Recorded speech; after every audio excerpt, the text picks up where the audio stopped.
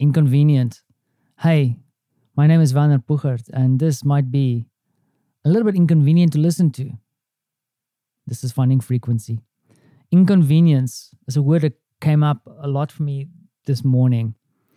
What isn't inconvenient or hasn't been inconvenient is the fact that Martha and I spent the last half of last week and then over the weekend away from Warsaw together with Francie. The first half consisted out of a little bit of a stay in a nice hotel to celebrate Martha's new job and just really spending time together. First time in a while. Even in this pandemic, you kind of live past each other, and this has been a bit of a reconnect, just enjoying something nice. And then the second half spent at our little estate, tongue-in-cheek estate, the Pink House in Brodnica. Not always super convenient. Was outside fixing a few things. Didn't work entirely the way I wanted it to, and some things worked out really well. Swore at things, banged my finger and stuff. But it was actually really convenient, and I'm still grateful for the privilege to be able to do that. Now, what is inconvenient? Something that's a little bit inconvenient is what's still going on here on the border of Poland. I have no facts. I have no details to share other than the fact that I believe there are still people sitting out in the cold trying to cross the border into Europe on the quest for a better life. Yes, I know it's a fundamentally complex conversation. And there's a lot of things that need to be solved and explored. But damn it, it's cold. I don't want to be sitting outside there. And I really kind of hope that these folks are getting help. Now, the problem I'm facing at the moment is that there's a few problems, because this is finding frequency, finding the extraordinary. And it's been tough to find the extraordinary. I spoke about the extraordinary a couple of days ago when I said that there are people here in Poland doing things. However, I don't want to be one of those folks who put like a cherry on top of something, especially if it's a poo. And what worries me a little bit is that I'm not entirely sure if my friends, family really get what's going on at the moment and actually really get how close this is to home. Because I think for many of my friends, my dear friends, we are all kind of immigrants in some way, or maybe sometimes refugees. I know my forebears fleeing to South Africa from the Catholic Church, they were refugees. I don't think they necessarily wanted to leave and make their home in South Africa. Then, of course, I have a lot of fellow friends who are refugees from countries like Zimbabwe into South Africa.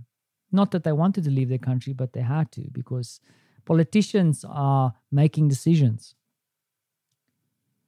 Then I have what's happening at the moment.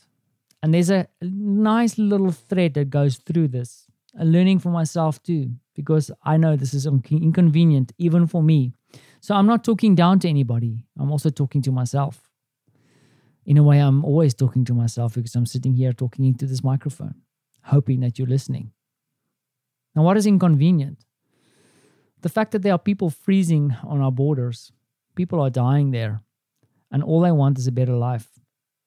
Now, I'm going to tell you a truth that I heard today. So I woke up and I look over to Martha and I can see that she's not feeling great. She's crying.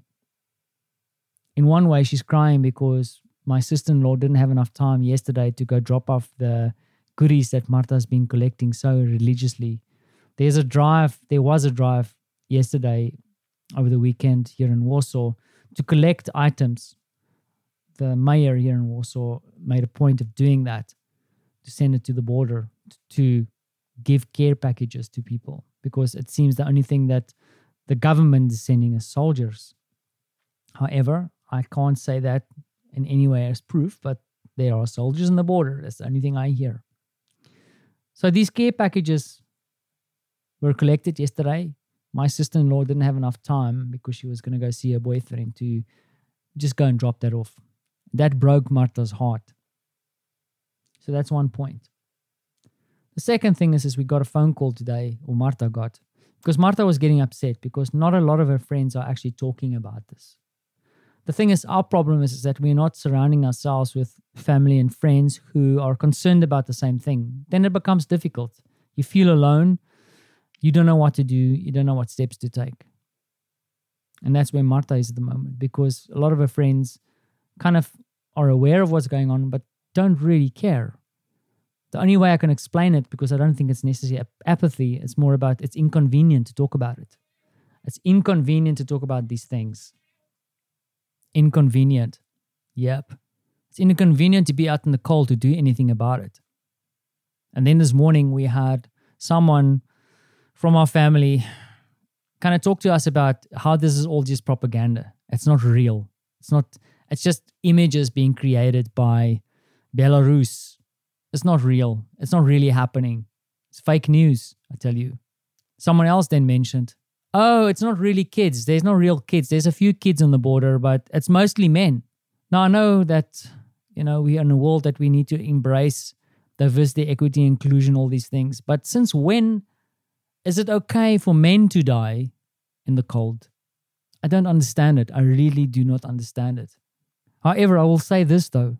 One thing I do understand is I now get a better understanding how things like the Holocaust has happened. Like Martha said this morning in tears, she now understands how people could have been dying in Auschwitz a few kilometers down the road, where other people are going and celebrating birthdays and probably going to the theater or whatever. It's tough words, but it unsettles me because these things are happening. What unsettles me even more is also the fact of my poor country, South Africa. They did everything by the book. They report the new virus or the new strain. There's no facts. It's just that it's a mutation. It doesn't look good. Everybody is being honest. And now the whistleblower once again gets punished. Flights are being cancelled and the economy once again gets punished. It's unsettling. Now, I know this is a podcast about the extraordinary. The extraordinary is still the people who are trying to do something. The extraordinary is someone who doesn't mind the inconvenience.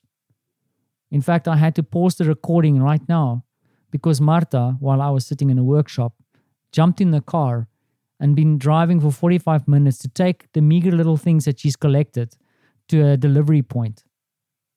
It's inconvenient to drive 45 minutes to go drop things off. It's inconvenient in this cold to drive another 45 minutes back home to come feed a lazy old husband. I think Martha's embraced that inconvenience, and I celebrate her today as the extraordinary.